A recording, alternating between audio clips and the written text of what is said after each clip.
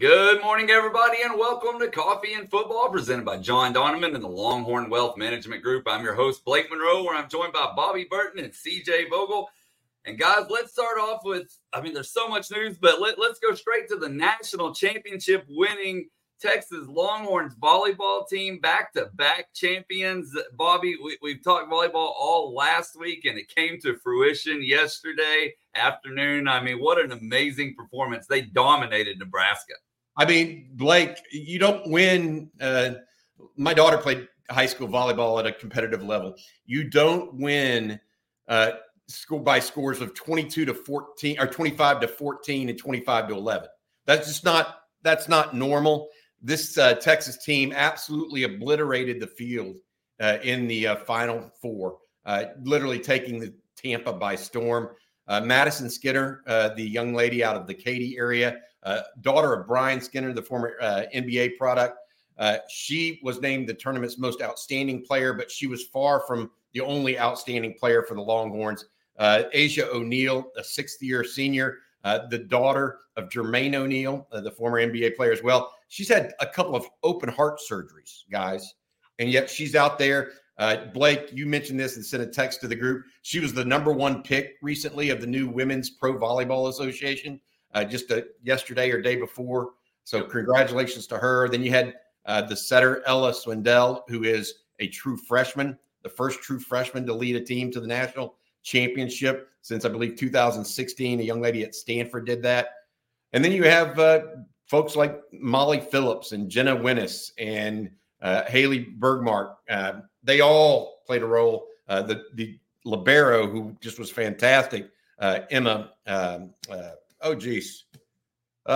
forgetting her. Emma Halter, young lady out of the Indianapolis area. She's only a true sophomore. Her first year being the libero for the Longhorns. So the Longhorns win it with two of the three.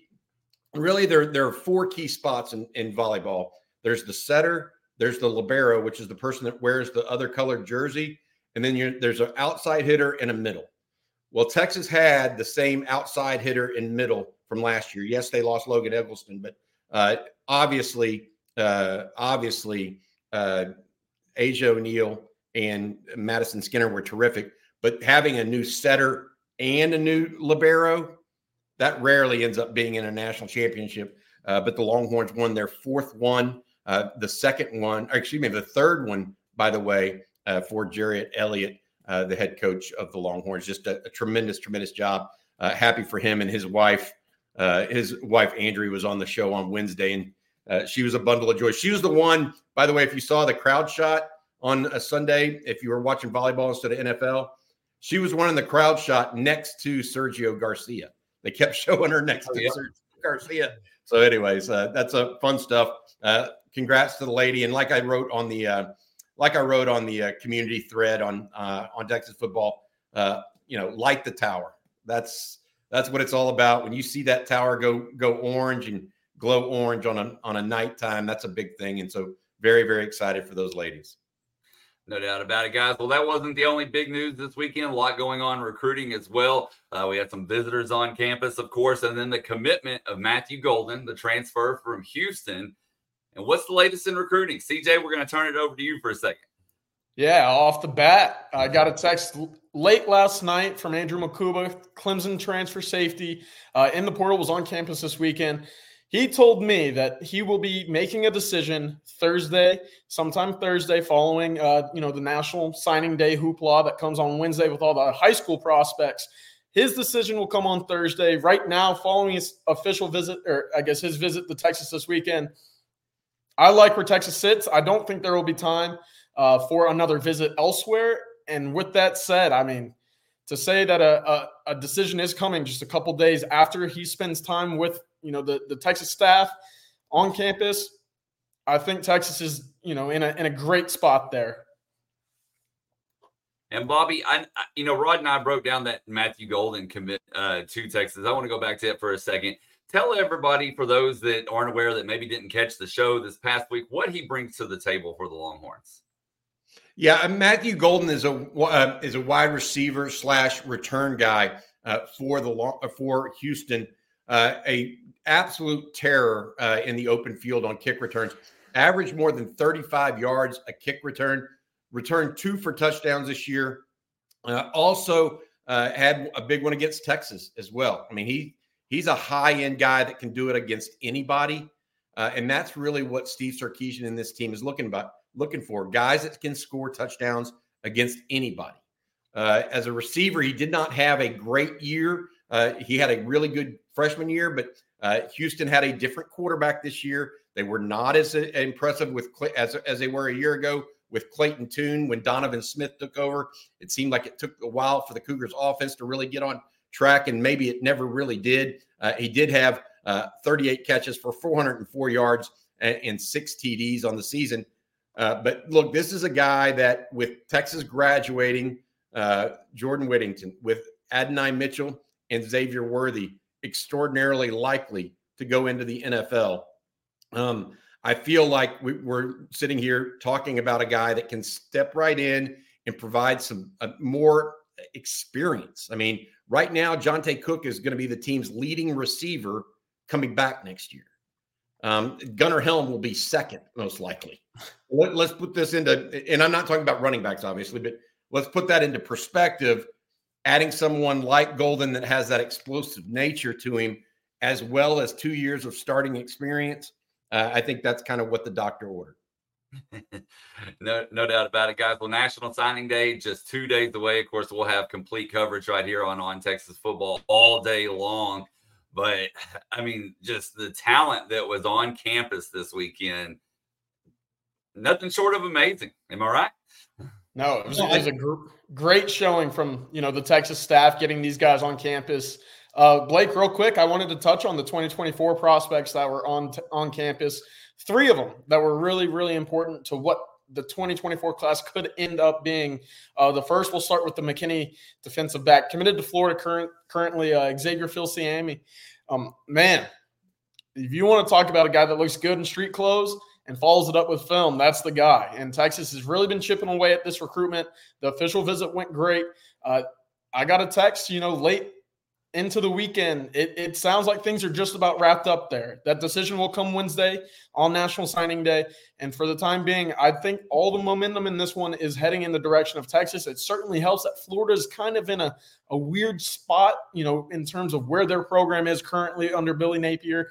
They fired Corey Raymond, which was a big loss in their, kind of, I guess, package deal from the Florida side of things, especially whenever you consider what happened with Wardell Mack and that recruitment. The loss of Raymond is big all the way around in that defensive back room.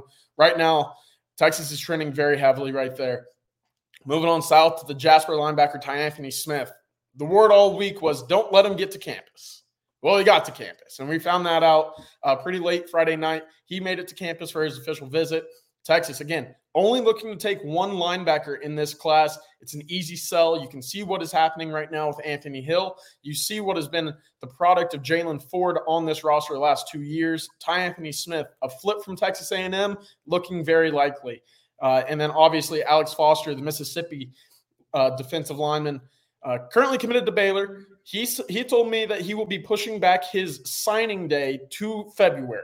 That will he will no longer be signing on Wednesday. He's going to be pushing that back. That obviously helps Texas reevaluate where they want to go on the defensive line, whether it be with Foster, who's still, albeit pretty raw, or, circling back around to Dominic McKinley or De'Anlon Evans. There's a lot to think about right now inside the walls of Moncrief at the defensive line position. And, given Bo Davis's history of developing guys, it's going to be a fun evaluation and really figuring out which path they want to head from here. Yeah, guys, no doubt about it. The next couple of days are going to be super interesting for Texas. I have one question to CJ real quick before we move on through that. CJ, we talked about whether or not Texas would go 5 for 5 this weekend. They're already 1 for 5 with Matthew Golden, right in the boat. Foster seems to be the only one that's deliberating / pushing his decision off to February. Is it possible that Texas goes 4 of 5 on the weekend?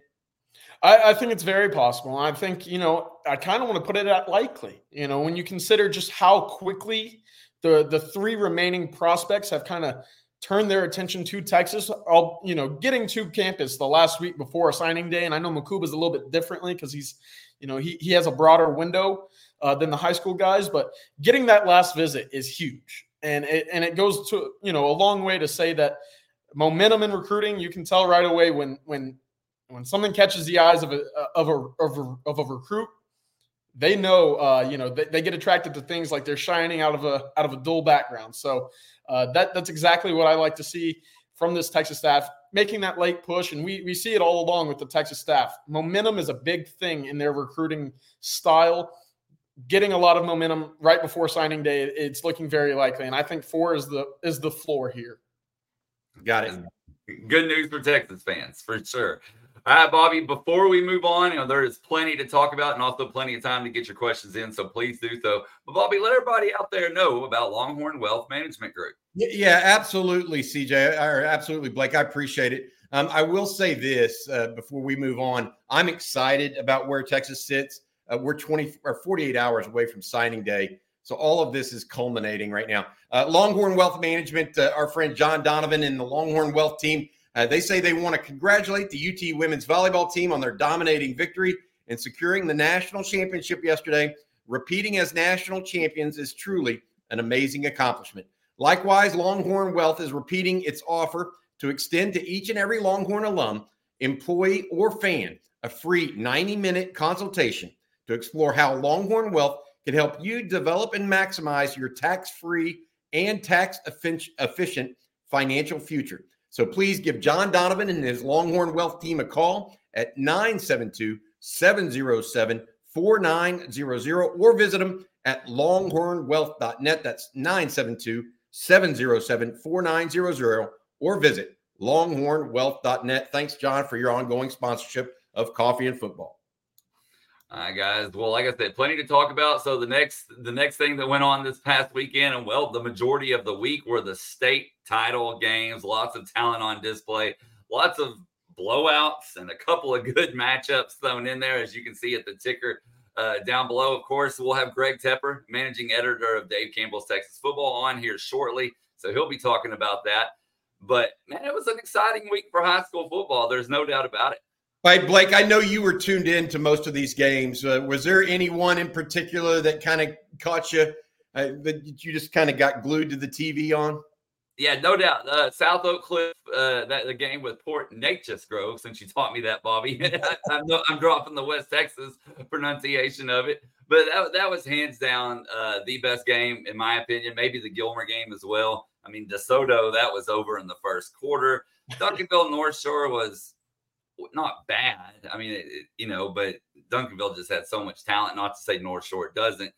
But, honestly, it seemed like there was only a couple of close games all week, and the rest were pretty much well decided by halftime, But the thing that got me was just from the 2A level up, how many D1 prospects there were. And, I mean, even at 2A, you had 3 or 4 playing in a single game, which almost never happens at that level, So it was a good week for talent, not a great week for great games.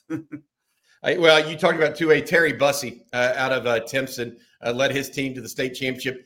He's committed to A&M, but like many of these guys from East Texas and A&M right now, he sounds like he's peeling off a little bit and looking at LSU as well. Is that correct, CJ? I think so. And, that was something that was dating back prior to his commitment to A&M. LSU was making a late run there. I know Texas was involved. Oklahoma was kind of fidgeting around as well, a little bit from the outskirts for the Sooners. But Bussey, again, when you kind of take a step back, I think a lot of these Texas A&M 2024 commits are really trying to evaluate where they want to be come signing day or pushing it back. Bussey is going to be looking to push his signing back to February. LSU's in the mix, and I don't think anybody has benefited more from what has happened at Texas A&M the last month than LSU. Longhorns hoping to capitalize on that too with Ty Anthony Smith, obviously, potentially Dominic McKinley, the defensive lineman out of Lafayette, or the defensive lineman out of Longview Pine Tree, Dalen Evans, too. So, I mean, look, local implosion is not bad for Longhorn football. No, not especially when you parlay that with, a college football run or a playoff run and a top 4 finish. It's lining up very well for Texas right now on the trail. Love it. All right, guys. Well, we're going to move on to the next one here. We've talked about all this. We haven't even talked about the team yet. We're exactly 2 weeks away from the college football playoff, obviously taking place on January 1st. And they started practicing over the weekend. Bobby, we'll start with you. What have you heard? To let people know what's going on behind the scenes a little bit. Yeah, absolutely. So they had a shells practice on Friday. It wasn't really a practice. It was a throw around. They're just getting back going again after being off for a couple of weeks or a week and a half from the Big 12 championship game. Saturday, they got back after it. They got back after it again yesterday. They'll practice through the 22nd, which is this coming Friday. Then they'll take a couple of days off and return on the 25th. The night of the 25th, they'll be coming back to Austin. Then they leave for New Orleans on the 27th. That's Sunday night. And obviously, they'll be in New Orleans through January 2nd. CJ, one of the things I thought was interesting that you reported last week, the Longhorns, with the addition of Malik Murphy, now have 8 players in the portal.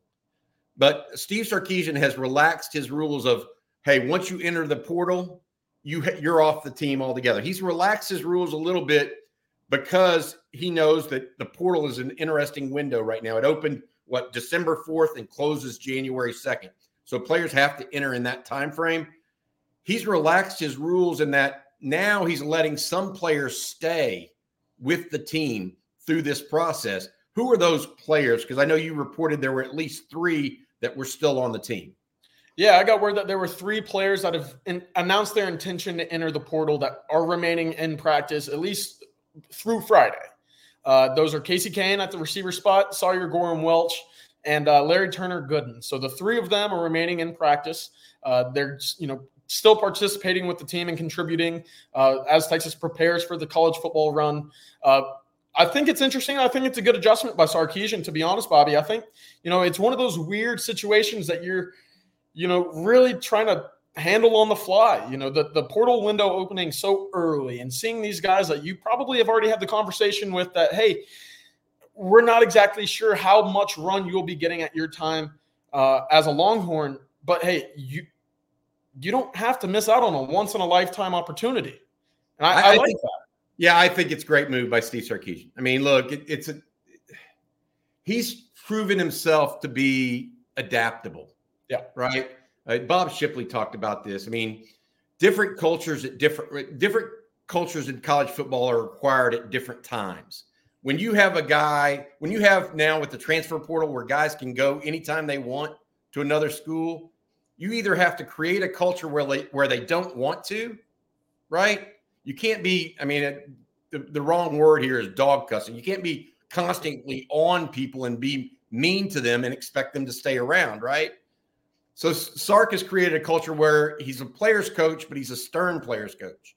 He sets the parameters and tries to live by them. At the same time, he has an understanding that, look, Texas is in a unique position right now.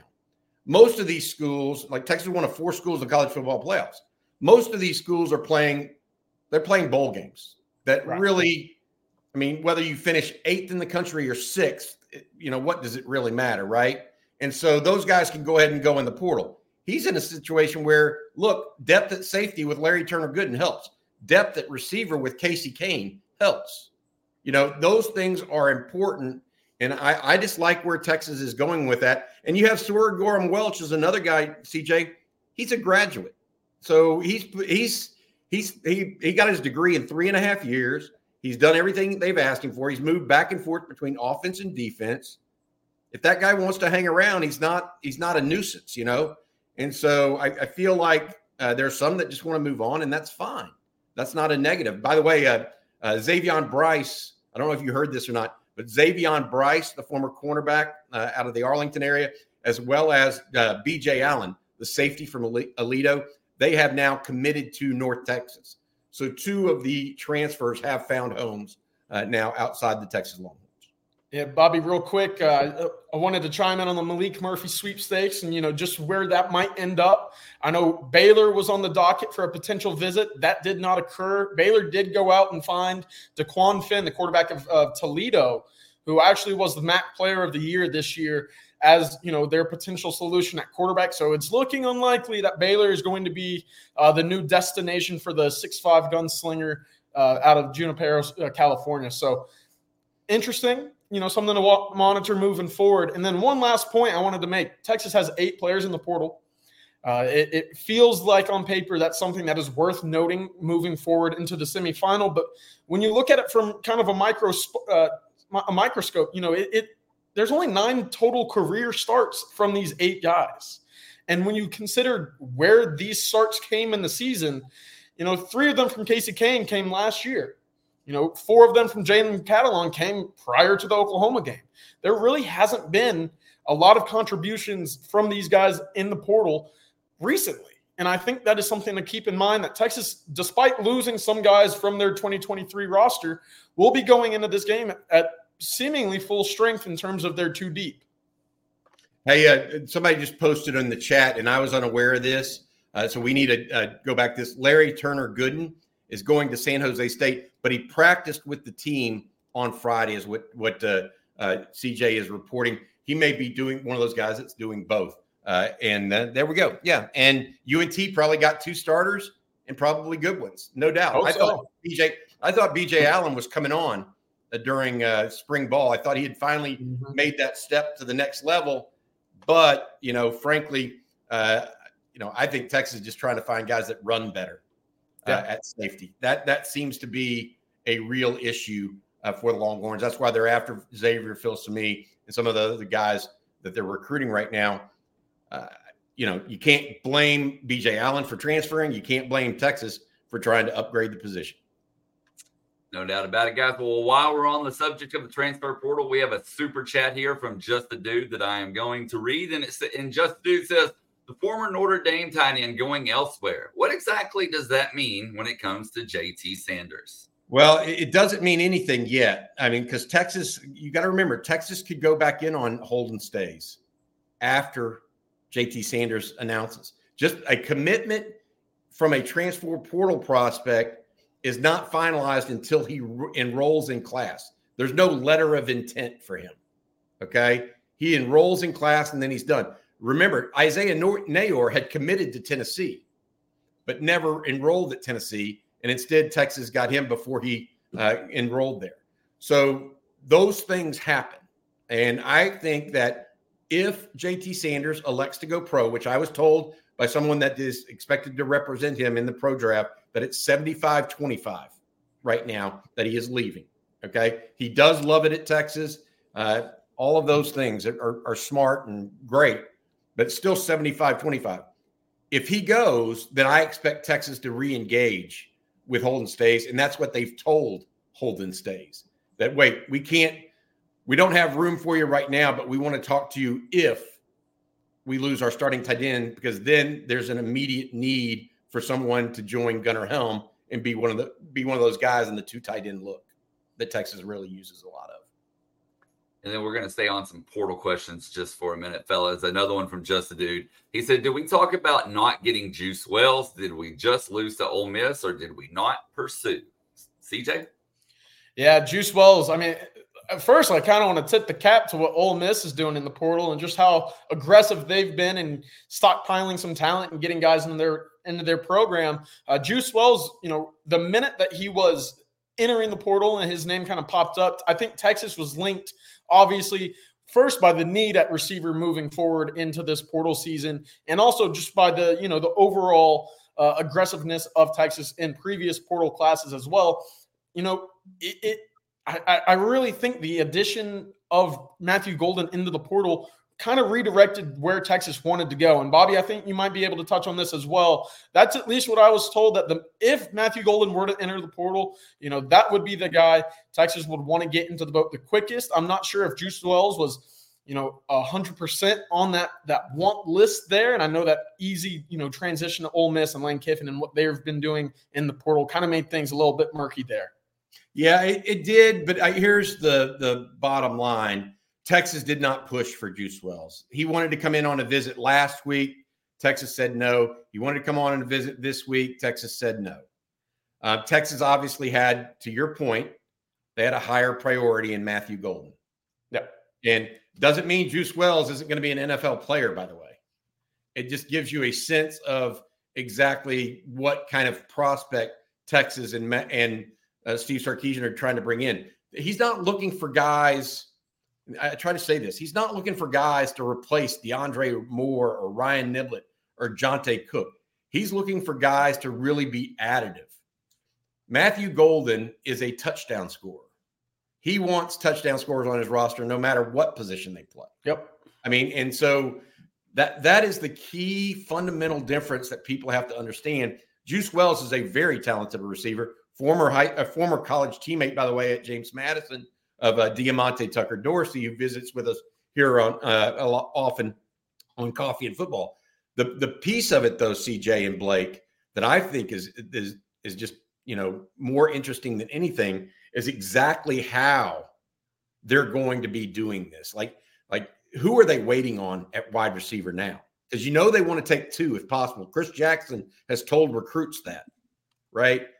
Who are they waiting on? Is it? It's got to be someone electric, or else they wouldn't be waiting, or else they're just going to stay with what they got, right? And so I feel like I'm waiting for the other shoe to drop and recruiting at wide receiver right now. And it's possible it happens immediately after bowl games because the first portal window closes January 2nd. So if you have a January 1 bowl game, you have to put your notice in by January 2nd. Now that means 2 more days. There's 48-hour window before the school has to do it. So really, fundamentally, it's open till January 4th, I guess. You have to put your notice in, and then you get 48 hours to actually file. The school does. But that January 2nd to 4th time frame is when I'm going to look for another bevy of maybe higher profile guys entering the portal after their bowl games. We're going to take this question here from Bob. And Bob says, good morning from Dunwoody, Georgia. How concerned are you that Golden's numbers were pedestrian against all Big 12 competition except Texas? I think that's a good question. It wasn't that case. So Bob, this is a good question because there's 2 pieces. One, they had a new offense this year. And I say that because Donovan Smith was the new signal caller. Same style of offense. Golden was asked to move positions to make way for Sammy Brown, the transfer from West Virginia. And so he started, instead of being a focal point along with Tank Dell a year ago, I mean, Tank Dell leaving is going to create a void for just about anybody in an offense, right? He created a lot of opportunities opposite you. Sammy Brown is good and took on that primary receiver role for U of H, but I'm not real concerned about Matthew Golden's lack of production. 38 catches is not nothing. He was also, look, U of H's offense altogether was not as good as a year ago where they had Clayton Tune. Now they went with Donovan Smith, and they started off abysmal on offense and really didn't click at all until midseason, and then they fell apart late too. So it wasn't just on Matthew Golden. So I'm not real concerned about that. Again, guys that score touchdowns, 2 kickoff returns out of 9 kickoff return attempts. That's, 22%. Yeah, no, what is that? 23% on kickoff returns? It's kind of ridiculous. Yeah. Well, here is an interesting point brought up by Carol Haywood, guys. He says, is it just me, or is there a lack of JUCO recruiting? You might be able to find some diamonds in those ranks, and you got to think the portal has hurt JUCO recruiting to an extent, and because you just don't see it as much anymore. I'll tell you what's hurt JUCO recruiting even more.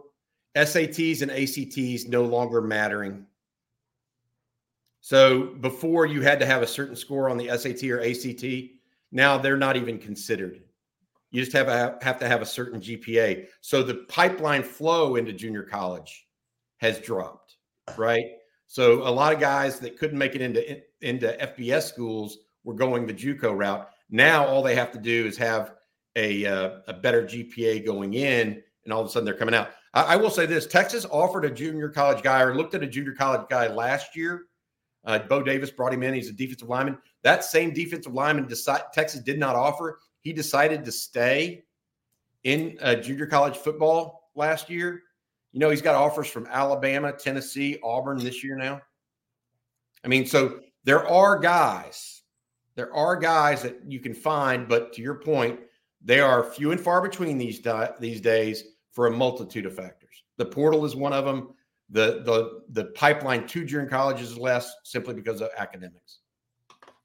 We got a couple more questions here about Golden. I want to get to this one from Frioli 93. He said, what are the stories about his culture fit? I haven't heard that he'd be a distraction or a bad seat in the locker room. Can neither one of you speak to that? Yeah, Bobby, I'll chime in real quick and then I'll pass it over to you.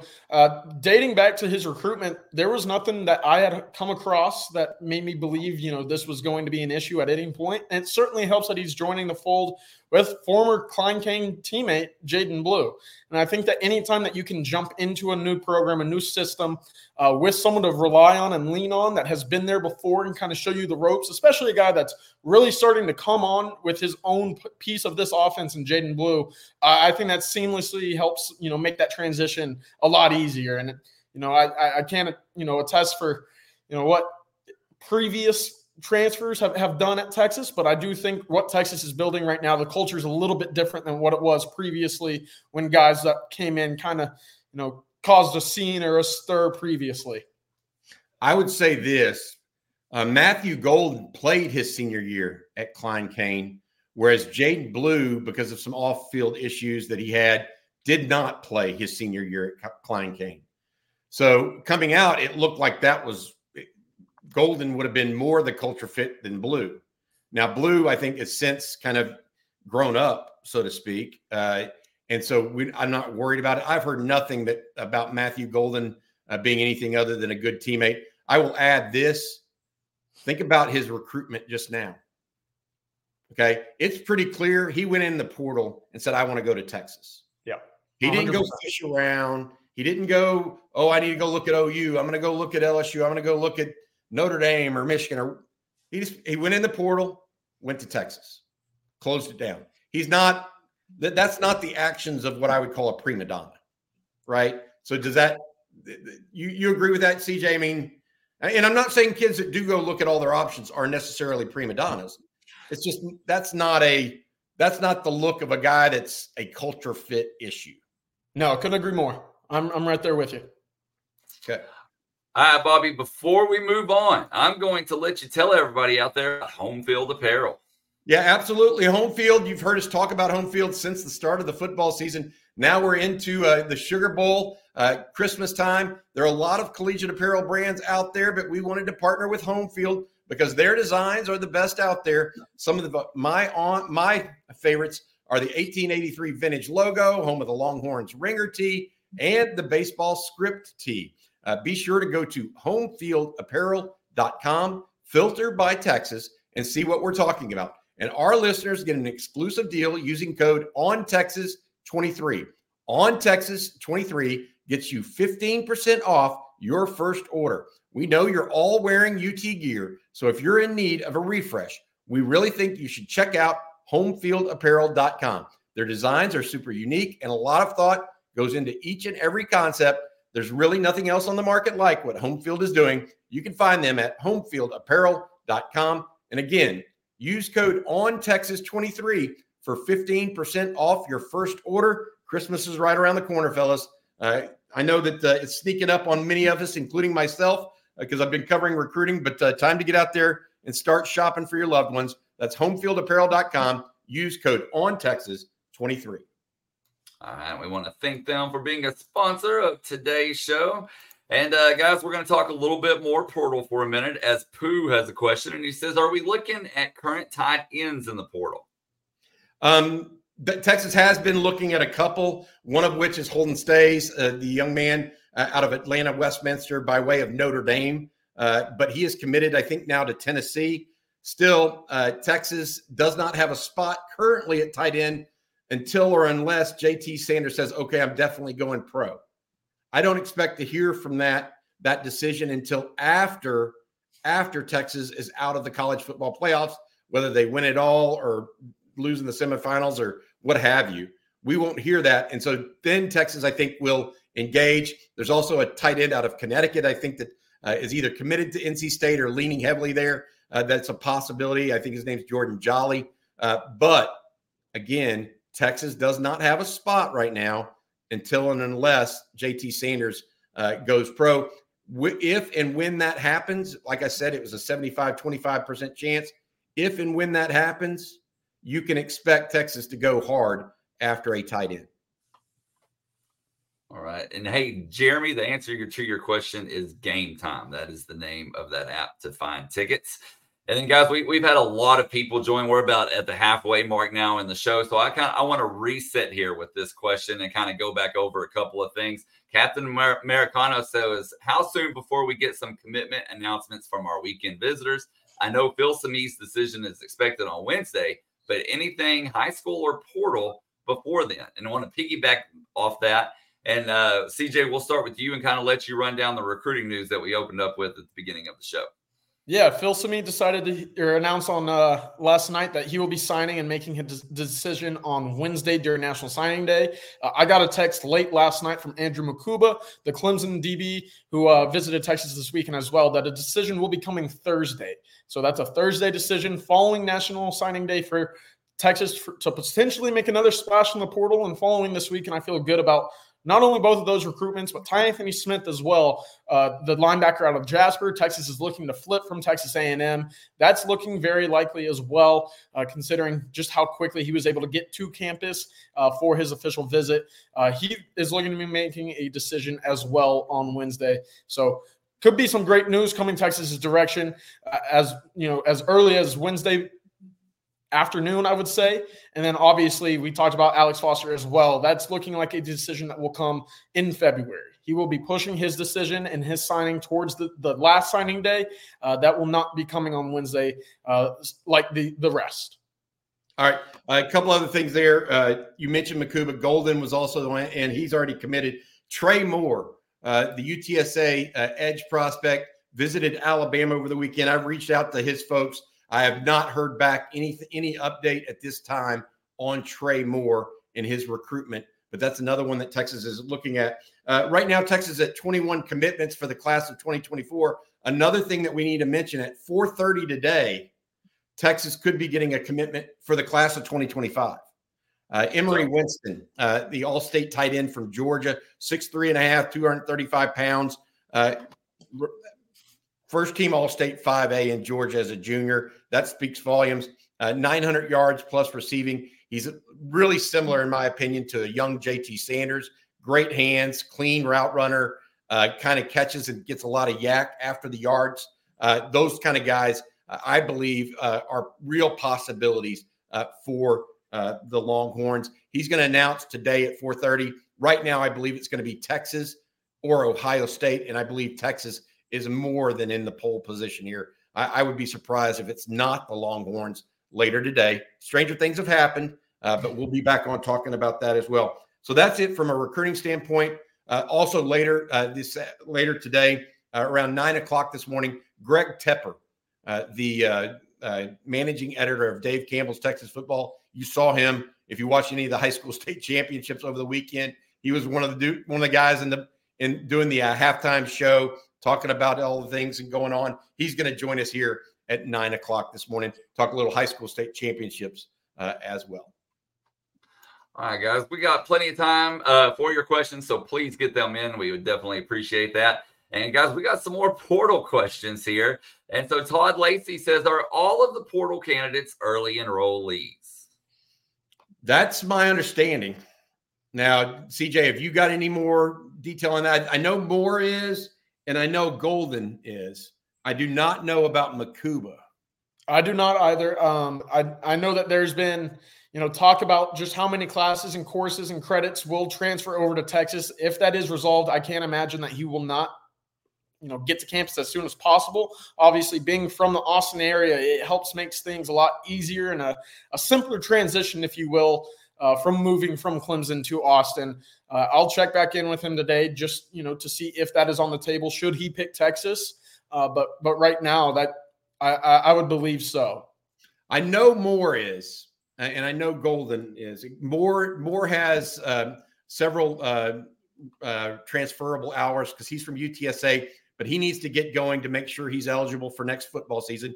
He is eligible to participate in spring ball, but he's going to have to take some what do you call it? Some not night classes, but online classes to make sure that happens. I'm sure that Makuba may be similar because he's a guy that's been in school a little bit longer. Golden is only a true sophomore right now. So really he only has like 45 hours. That's not where Texas can run into trouble with these transfers. It's when they get a little longer in the tooth that they have issues with moving transfers quickly. And while we're on the subject of Makuba, Sharpshooter wants to know how much eligibility does he have left? Every fan knows the right player in the right position can be a game changer. Put LifeLock between your identity and identity thieves to monitor and alert you to threats you could miss. Plus, with a U.S.-based restoration specialist on your team, you won't have to face drained accounts, fraudulent loans, or other losses from identity theft alone. All backed by the LifeLock $1 Million Protection Package. Change the game on identity theft. Save up to 25% your first year at LifeLock.com/aware. Waiting on a tax return? Hopefully it ends up in your hands. Fraudulent tax returns due to identity theft increased by 30% in 2023. If you're in a bind this tax season, LifeLock can help. Our U.S.-based restoration specialists are experts dedicated to helping solve your identity theft issues. And all LifeLock plans are backed by the $1 Million Protection Package. So we'll reimburse you up to the limits of your plan if you lose money due to identity theft. Help protect your information this tax season with LifeLock. Save up to 25% your first year at LifeLock.com/aware. 2 years is, I want to say, obviously 3 years at Clemson is where he came from, jumping in as a freshman All-American his first year under, when Clemson was still running their defense under Brent Venables. That's really where you saw the most production on the field for Makuba. 2 years following, he's really kind of, settled into being a very solid defensive back. And I think what really stands out about Makuba is his, athleticism and just how springy he is. 2 years is what I see. Again, I'll clear everything up with him in terms of, classes and eligibility remaining as well. But 2 years is where I sit with Makuba. Well, don't forget, all these guys have that COVID year. Yeah. That's just made everything wacky in college football. I mean, the Nebraska coach was talking about it with Asia O'Neal. The Nebraska volleyball coach was talking about it with Asia O'Neal. I mean, she spent 6 years at Texas in part because of the COVID year and her off-court surgeries, right? And so I don't think that he's coming for 2 years would be my guess. He's trying to look to be one and gone, like a lot of guys are, like no different than Adonai Mitchell or Ryan Sanborn, those kind of guys. But we'll see. Texas has got him pinned in right now at the nickel spot because Jahdae Barron is transferring. But strangely, CJ, you were talking about this. Jahdae Barron is one of the reasons why Makuba is looking so strongly at Texas right now. Is that correct? Yeah, absolutely. Jahdae and Andrew, go well back into their high school realms. The two of them are from Austin. They, trained together. They had the same trainer in Bernard Blake. And obviously on the official visit, not only was the Texas high school or director of high school relations, Jamal Finner, Andrew's former high school coach at Austin LBJ, influential, but also was Jahdae Barron, who hosted him around, showed him just kind of the run of the course at Texas and inside the walls of Moncrief. He was very important on his trip this weekend. I guess portal seems to be the name of the game today. We got a lot of more questions on that. We'll get to at least a few of those. Nathan wants to know, is Texas still looking at a punter in the portal? Also, is the high school punter they have committed an early enrollee? I don't think the high school punter is an early enrollee. He wasn't on my list, at least, guys. So I do think that they're going to look at a portal punter as well, potentially. They're not. Steve Sarkisian's not, and Jeff Banks aren't ones to leave things to risk. I'll be blunt. I mean, they did that with Ryan Sanborn last year. They even brought in, if you remember, Daniel Trejo. They brought in from, what was it, Texas? I can't even remember the name of the school he came from. Texas Wesleyan. He was not even a Division II or Division III punter, and they brought him in at the last minute just to make sure they had somebody to back up Isaac Pearson, and Isaac Pearson didn't make it. And so now I think they're going to find somebody, whether that's a walk-on like Trejo was, or a scholarship guy is a potential. But I don't know that we know who that is quite yet, and they may wait and see what Michael Kern can do. They didn't bring Trejo in, guys, until the fall, right? That was 23rd hour right there. He came in very late, and it seemingly almost out of nowhere. He just right before football practice, he showed up with a locker and pads ready to roll. Yeah, that's what I'm saying. They're not going to. There's plenty of guys out there like that. There's not plenty of guys out there like Ryan Sanborn that are going to average 45 yards a kick, right? And so if it's somebody like that, we'll hear about that name sooner, is my opinion. If it's someone where they're just going to see what happens with Michael Kern first, we'll hear about that name later. I got this next question here is from Colby. And Colby asked, not sure on this, but is it possible Texas isn't heavily pursuing A&M transfers due to the distraction it might cause? Bobby? There's an element of that. I mean, I think that also there's fit. I mean, they don't really want Walter Nolan. I know everybody else does. But I don't think that he fits what Texas and what Bo Davis want there. Fadil Diggs, may be a guy. Tyreek Chappell. They've got good guys that are in the portal. They've got really good players that are in the portal. But I don't think it's about the distraction in as much as they just don't think some of those guys are fits with exactly what they want and need.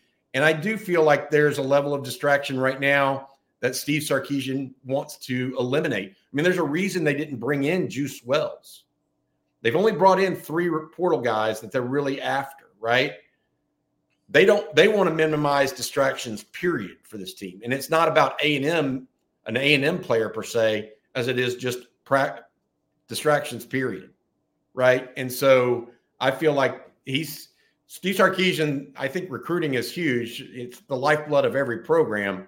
But look, they're playing in the college football playoff. They win 2 games. That's immortality. Yeah. And that's what he's chasing, not, who are we going to, worried about some of those other things. Then we have one from Ted Apare. He says, since Nelson is going into the portal, could you see Malik Murphy heading to a place like USC, And if not, does this mean USC is losing more guys like a Deuce Robinson or Branch? Boy, so I don't think so my understanding is Will Howard, the Kansas State quarterback, has been out at visiting USC. And that's one of the reasons why Malachi Nelson, the 5-star quarterback from Los Alamitos that Lincoln Riley signed last year, is now in the portal. So there's that. If Deuce Robinson goes in the portal, Texas is all in. Yeah. And they should be, because he's a freak. I mean, there are guys, and he's a baseball player too. Don't forget that.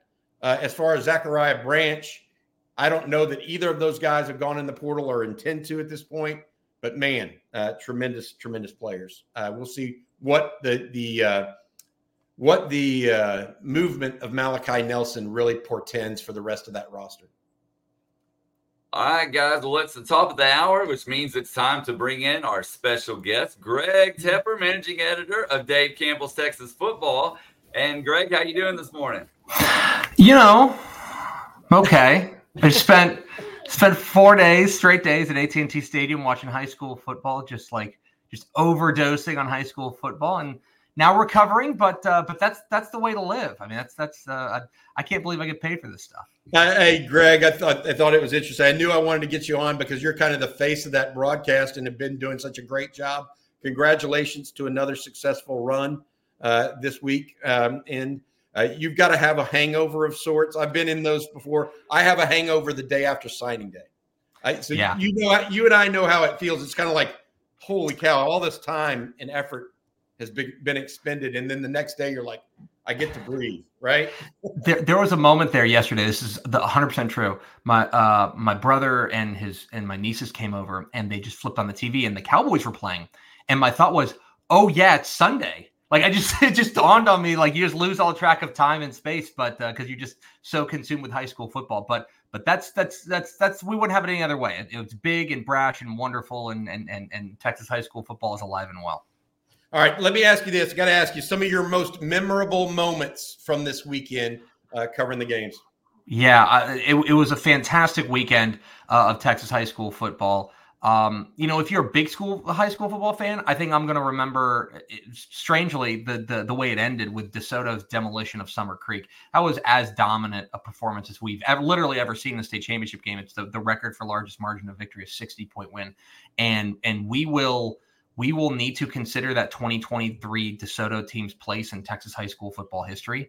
As far as an all-time great team. And then you had unbelievable individual performances. I think what Terry Bussey did for Timpson is gonna live forever. I mean, an iconic performance on the big stage to bring Timpson their first ever state championship. And I always love the first timers. Anna wins their first state championship. Malakoff wins their first state championship. And then Saturday morning, Port Neches Groves and South Oak Cliff stole the show, I thought, with the best game of the weekend in what was a real rock fight, as Craig Way likes to call it, a taffy pull of a ball game. And it was fun to watch. And so, yeah, those are the performances that I think I'm going to remember. Not to mention, anytime you get Duncanville North Shore, you're just always going to remember something like that. So it was just such a fantastic weekend. And what I love is that if you stay for the whole weekend and you watch all 12 games, you really do get to experience kind of the breadth of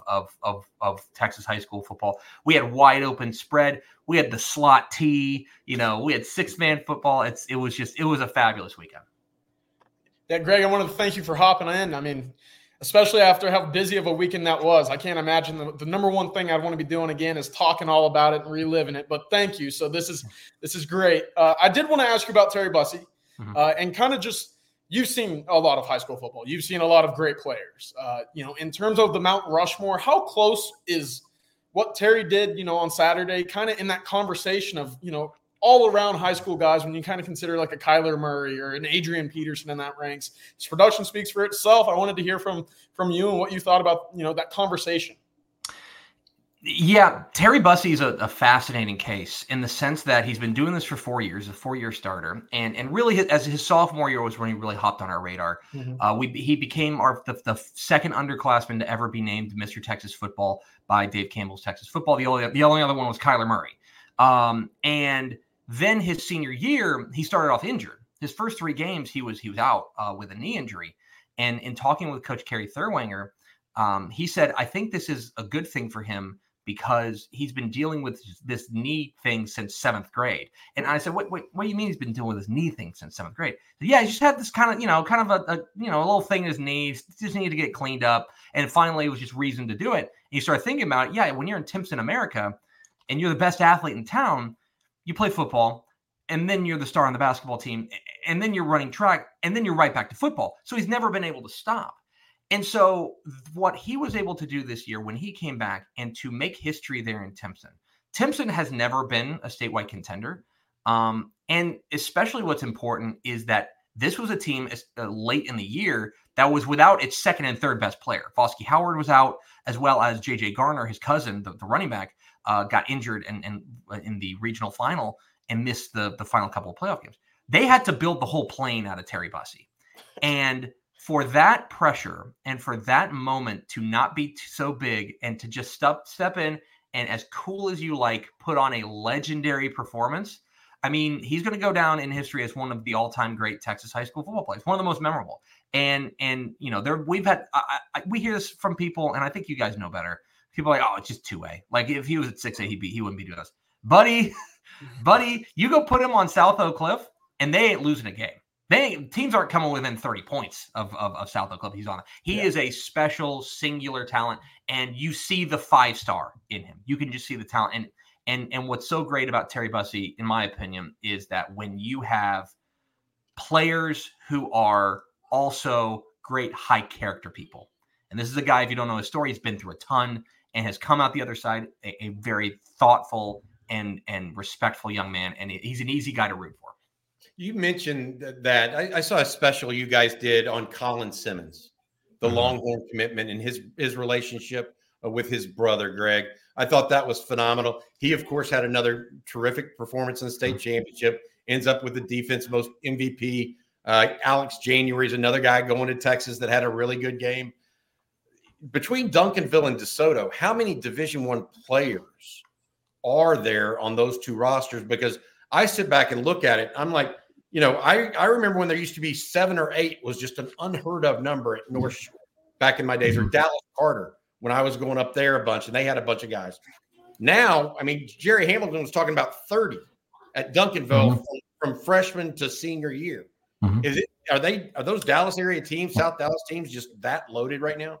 Yeah, I think there's reason to believe there's 40 plus, 45 plus on those two rosters on DeSoto and Duncanville right now. They're loaded. It's staggering the amount of talent they have there, and you saw it on full display in their games. I thought that when you took a look at what Duncanville was able to do, you really saw their stars come out. I thought you saw the growth in quarterback Keelan Russell, the SMU commit. I thought he was terrific. Caden Durham, the LSU commit. My goodness.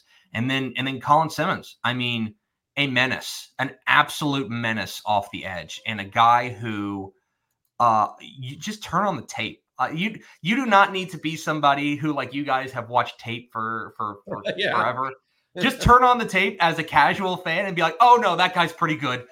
He's a monster off the edge, and he's got the whole skill set. And what I think is also impressive is he was excellent, obviously, as a junior last year. He's been excellent for a long time. He's steadily improved. I think there's more meat on the bone, which is scary, because right now he's an elite edge rusher right now. I think there's more there, which is, I think that the potential and what you've seen is the growth pattern is really exceptional there on him. And then for DeSoto, some of their guys are so good that I think that they kind of get overlooked. You look at their quarterback, DJ Bailey, who was spectacular in their title game win. He's a Sam Houston commit. If he's 2 inches taller, every program in America is going after that kid. That guy's unbelievable. He's a babyface assassin out there. He's incredible. And then I think you can make a real argument, and I know you guys know this, that their best player is a freshman. You can make an argument that their best player is the freshman phenom wide receiver, Booby Feaster, who had a touchdown catch in that title game as well. I mean, DeSoto is absolutely just chock full of talent. And if you think they're going away anytime soon, either Duncanville or DeSoto, you got another thing coming, because they are reloaded, and the underclasses are really strong as well. Hey, Greg, I got a question for you. Let's talk Aledo for a second. Obviously, they won their 12th state title, 11 in the last 15 years. And a couple of their younger players, 2 sophomores, are 2 of their best players. Do you see anybody knocking them off anytime soon? Not in 5AD1 right now. I mean, they are the kings of Texas high school football. They are the Texas high school football program of record right now. I mean, they have 12 state championships in the last, is it 20 years or something like that? I mean, it's insane the short amount of time they've built this program, and what Tim Buchanan, Steve Wood, and now Robbie Jones have done is impressive. And you're right, I mean, guys like Racine Guillory, they are going to lose Hoss Haney and to TCU, who is a special player, and you saw that on display. A guy who's basically a track star who also happens to be a great quarterback. That's frightening. But between him and Davon Keys, who's going off to LSU, I mean, this was a special team, but they got Jermichael Finley's son, who's coming back. I mean, they've got Racine Guillory, who's going to be coming back. I think Hawk Patrick Daniels was a junior. I mean, they're not going anywhere. Aledo doesn't rebuild; they reload, and they will be the front every game for the last. This is the highest compliment I think I can pay Aledo. I think every game for the last 8 years, every loss they've had has been an upset. It's like they're just that dominant, and just the team that you have to go through in order to win a state championship, and only a couple have been able to do it. I mean, College Station did it in a title game. South Oak Cliff did it in 2021 on the route to their historic state championship. But it's so few and far between for Aledo to beat Aledo, especially when the playoffs roll around. No doubt. And then you talked about Terry Busty. If he was able to play 5-6A, he would still have the success that he has. But what about Grayson Rigdon, the 6-man phenom, arguably the best 6-man player of all time in the state of Texas? Do you think he would have that same success if he played 11-man football? And talk about his performance this weekend. Yeah, man, what a great, that's the $64,000 question. So Grayson Rigdon's I think Grayson Rigdon is the most interesting man in Texas high school football. Agree. If you haven't seen this guy, He plays for 1A Division II Benjamin. So he plays 6-man football, and he is unstoppable. And I don't mean that I mean literally, I would love to know how many times he's been tackled this year. Because sometimes he gets forced out of bounds, but it seems like every time he touches the ball, it's a touchdown. And he is now a 3-time state champion. He was he won as a freshman at Strawn. He was the dual MVP as a freshman. He was the offensive MVP at Benjamin as a sophomore. He was the offensive MVP as Benjamin as a junior. He is one of the most electrifying players in 6-man football history. So now how does that translate to 11-man? He is on the smaller end. I think he's 5'9" or so, 5'10". He's a little, and it's a different ball game. But I think he would be a player I would like to see him step in at a 4A level. And right now, I want to see if he can go out there and dominate at the 4A level. 6A might be punching a little bit too above. That may be too big of a leap. But I would love to see what would happen at the 11-man level, because I think the skill set you see, the elusiveness, the open field, just explosivity, and the ability to make people miss in the open field, that translates, I think. And I would love to see it at the 11-man level. Maybe I'm wrong, because that's just we don't have a ton of data of guys going from 6-man to 11-man, especially guys who have that high of a usage rate and who have that particular skill set. I'd love to see it, though, because I think he's a special talent at the 6-man level, and I want to see what a special talent at the 6-man level means when you're playing receiver at Columbus, or you're playing, running back at Clyde or something like that. I'd love to see what that looks like. No doubt. Me too, Greg. That's for sure. Well, thank you so much for joining us. We appreciate it. We know you got to be worn out from this weekend, so thank you for taking time out of your day to join us this morning. For sure, guys. Appreciate you guys having me on. Have a good one, Greg. Thanks for all the work that you did this weekend for everybody that loves football in the state of Texas, buddy. Absolutely. Really appreciate it. Thank you. Right. Have a good one. That's Greg Tepper, managing editor, Dave Campbell's Texas Football, just a fixture of Texas high school sports. Greg has been for the last, decade or so, where he's been doing the halftime shows, all of that stuff for guys at Valley, and even before that, Fox Sports Southwest. Appreciate him taking time this morning. Again, he's Greg Tepper, the managing editor of Dave Campbell's Texas Football, an institution across the state of Texas. All right. Hey, guys, before we get going to the next segment, I want to say thank you to our sponsor. That's John Donovan. John and the Longhorn Wealth team want to congratulate the UT women's volleyball team on their dominating victory in securing the national championship yesterday. Repeating as national champions is truly an amazing accomplishment. Likewise, Longhorn Wealth is repeating its offer to extend to each and every Longhorn alum, employee, or fan a free 90-minute consultation to explore how Longhorn Wealth can help you develop and maximize your tax-free and tax-efficient financial future. John is a certified financial planner who has spent more than 30 years providing investment, retirement, insurance, and estate planning services and solutions to his clients. So please give John and his Longhorn Wealth team a call at 972-707-4900 or visit longhornwealth.net. Before we go to the next thing, I want to make sure I clarify something. Blake is texting me saying that I accidentally said that Jade Barron is transferring. That's not Jade Barron is not transferring. He hosted a transfer in Andrew Makuba. That was what I was trying to get at. So please clear that up in the chat. And if somebody took that to Twitter or some other place that I said that, I misspoke. A lot of words go on these morning shows. I want to make sure I got that right and everybody understands. I need a little more coffee this morning, Bobby, on Coffee and Football. I do. All right, guys. Well, we have talked about a lot, but we haven't really talked too much about the team. So let's take some questions on that. And let's start with Shane's question. He says, are we sure Worthy is playing against Washington? Haven't seen any practice reports or updates on him. Very quiet on that front. CJ, you want to take this or you want me to? Yeah, no, I haven't heard anything that leads me to believe that he won't be playing. He was out of the boot as I guess early as last week. He did practice this weekend. I think he's going to be 100%. That's a long time you have between, the Big 12 championship and, that kickoff against Washington in the semifinal. Worthy should be good to go. I would say 100%. He will be 100% for that game is what I'm told. So They are going to treat him with kid gloves, as they should. Given that it's not like he hasn't proven himself to be a tough player, right? And so he's ready to go, guys. He's going to be ready to go. All right, then Roe wants to know, Bobby, how would Penix and the Washington offense fare against the flyover defense? Loaded question. It's a great one, though, and I don't know the answer. I don't know that they've played that. Nobody in the Pac-12 plays that defense with the 3 high safety, CJ. You have a feel for that? I mean, Penix is one of those guys that he can let his eyes overfeed his stomach. He can get the big eyes on the big play, and that might be what the 3 high defense takes. At the same time, Kellen DeBoer, the coach for Washington, does such a nice job of kind of managing expectations there and calling a game to make sure that the run game stays involved, the pass game stays involved. I don't know the answer of how he would fare. It would definitely be different, maybe. I mean, did anybody in the Pac-12 run the 3 high safety that you know of, CJ?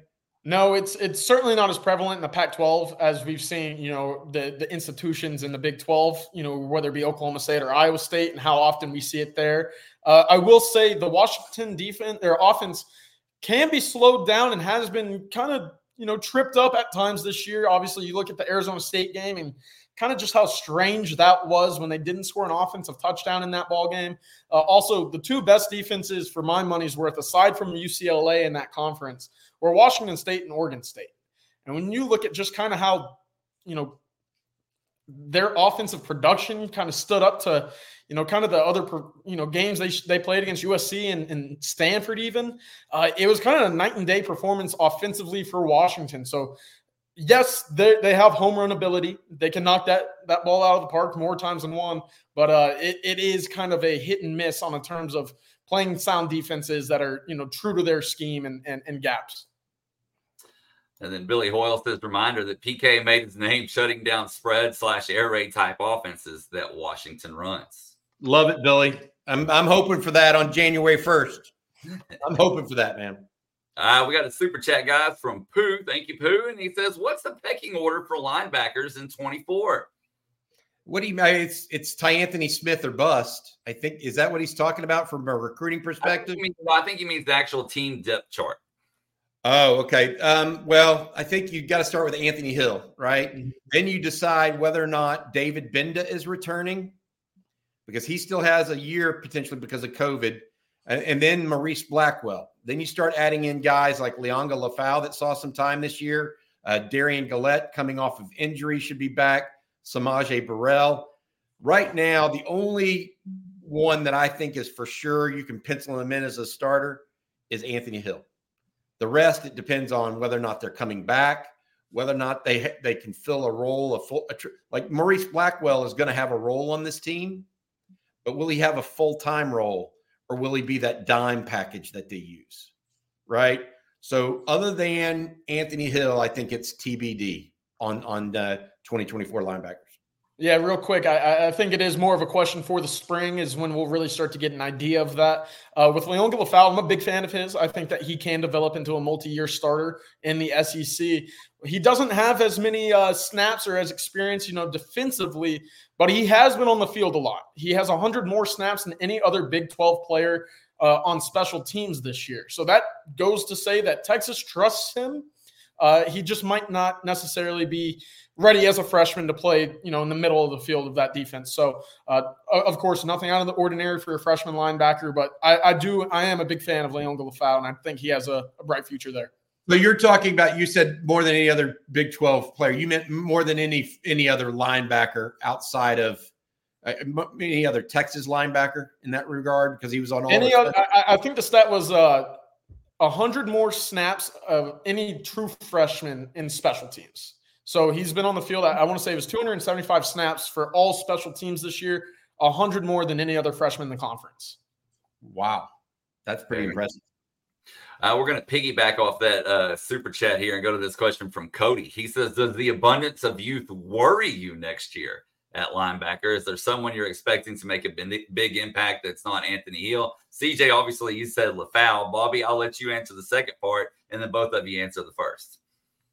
I worry about it somewhat if David Benda doesn't return, right? Because then you're asking a true sophomore to come in and be a starter from game one, probably, at least. So I do worry about that, and I do think it's cause for concern. At the same time, I think it's better than 50-50 that Bender returns. So, I don't see it as that big a deal as long as they continue to get these younger guys reps and reps and reps.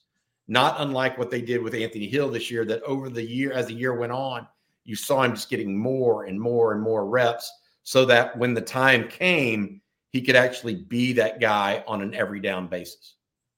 Yeah, I'm right there with you. I think it's also to the point where you always want to have a veteran presence at the linebacker spot. We've seen it with DeMarvion Overshown leading the way for Jalen Ford to then take the step into Anthony Hill, stepping in with a true sophomore guy, making the calls, kind of being that guy people look for in the middle of that defense is, it could be a challenge. And so Benda returning would be ideal. Obviously, Blackwell is going to be in the mix. And, like you said, I'm a big fan of LaFau, so I'm excited to see just how he develops moving into this spring. All right, guys, we got time for just a couple more questions here. And Harrison Saunders wants to know, does the recruitment of Makuba suggest the coaches lack faith in Gilbo? Bobby, No. shaking your head, no. Yeah, no, they like Jalen Gilbo. They just want numbers, guys. They're not – there is no excuse to be a young team in college football anymore. So you have an opportunity to take a guy that started 3 years, 2 of them at nickel, and insert him here and have him compete against Jalen Gilbo. Maybe Gilbo can move to safety because of this. Maybe Gilbo gets more time and they run a more typical dime without Maurice Blackwell on the field. There's just a ton of different ways, but they love Jalen Gilbo, and he is a little bit of a playmaker, which is something they need in that secondary too. So it doesn't say that. It says that this other guy started 3 years at the college level.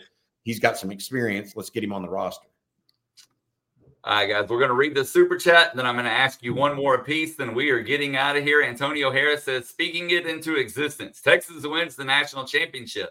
But will Malik get a ring? It wasn't his fault. He had to leave. Thanks, and hook 'em. Thank you, Antonio. He absolutely should. I agree. He started 2 games. He was meaningful in 3. Texas isn't here without him. I absolutely should be a part of every part of the celebration festivities. I think every player that played on the team that saw a snap should absolutely, and those that didn't. So not just Malik. I agree that he had an outsized impact compared to the other guys that are in the portal. But the fact that he had to leave in order to get going in the portal now, as opposed to wait, it's emblematic of what's wrong a little bit with the transfer portal at this point. Yeah. All right, CJ, we're going to start with this question for you, and then Bobby, we'll get to yours and get out of here. Zane Petty says, CJ, who are your top 5 2025 must-get commits for Texas? It's a fun one because we finally get to see, just how exciting the 2025 class is on January 20th when Texas hosts their first junior day right after, the conclusion of the season. But my top 5, and I think, these are a lot of names that you'll be seeing for really the remainder of the upcoming cycle. But number 1 is Decorian Moore, the wide receiver currently committed to LSU out of Duncanville. Just as Greg Tepper was saying, electric. Absolutely one of the guys that you see make a difference right away. I love Devin Sanchez out of North Shore as well. I know the 2 very rarely matched up on Saturday in the state championship game. Kind of something I was wanting to see a little bit more of. Unfortunately, we didn't see a whole lot of it. A quiet day for Sanchez. Just goes to show how talented he is. And then a pair of offensive linemen.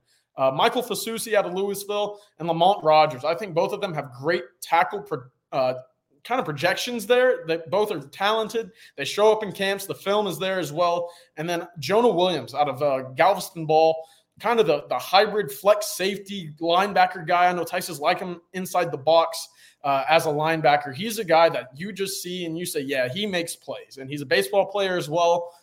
Big fan of his. What he brings to the table, being able to move laterally, backwards, coming up to stop the run, all-around player. You mentioned all in-state players, and I don't necessarily disagree with that. But here's some out-of-state ones to remember. Not only do we have KJ Lacey, the quarterback out of Saraland, Emory Winston, who we think is going to announce for Texas today at 4:30. That's the tight end out of Calhoun, Georgia.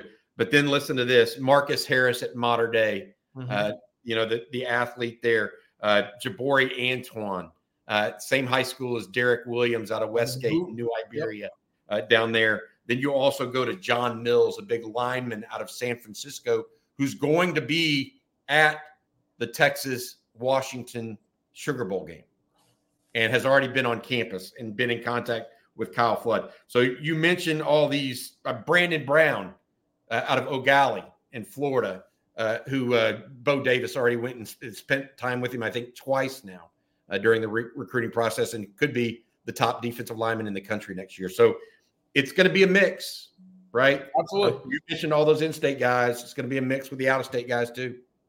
And it has been. Real quick, Blake, just a quick point. The Texas class right now, 21 commits, only 11 from the state of Texas. So it's been a national reach for this Texas staff, and it's going to continue. Casey, when Bobby said 4:30, he did mean Central Time is when that commitment will take place. 5:30 Eastern, 4:30 Central. All right, Bobby, this question for you then. Well, this is it. Cody Hook says, how does Texas and OU leaving the Big 12 change the recruiting landscape for teams in the Big 12? I think I don't know that it changes them at all. I mean, they're playing second fiddle for the most part as it is right now. I don't see that changing. CJ, you have any thoughts on that? I don't think it'll change all that much. Proximity will continue to play the biggest factor for the kids that they have been recruiting over the last decade. One thing I kind of want to touch on, this is a conversation for a completely other day, but what SMU will be doing when they join the SEC is going to be a thorn in the side for seemingly everybody in the area. The ACC. Yeah, sorry. You said SEC. Yeah, I that's a good point. I hadn't even thought about SMU and how they figure in, because they're also being aggressive with NIL. Yeah, no, they're going to be a pain. Yeah, it's interesting. All right, guys. Well, we are going to get out of here. We want to thank all of you for tuning in. Thank you for the super chats. I want to thank Greg Tepper, managing editor of Dave Campbell's Texas Football, for coming on and talking a little high school football with us. And then John Donovan and Longhorn Wealth Management Group. And then, of course, Home Field. Don't forget, we have that commitment coming up later today. Hopefully, it'll be good news for Texas. We got you covered all day right here on Texas Football. On that note, Bobby, tell them what they can expect later as well. Yeah, absolutely. CJ and I are going to take a little bit of a step back and look at the offensive recruiting class that Texas has brought in. So while the defense still has some work ahead of it, we mentioned Makuba and guys like that, as well as Xavier Filsaime and Ty Anthony Smith, and even a possible defensive lineman. The offensive recruiting class is kind of set in stone. So CJ and I are going to look at the offensive recruiting class and really try to gauge whether or not Texas addressed its needs and how well they address their needs in this recruiting class.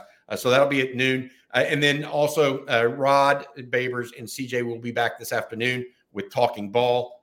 And of course, if Emory Winston chooses the Longhorns, we'll have something on that as well. It's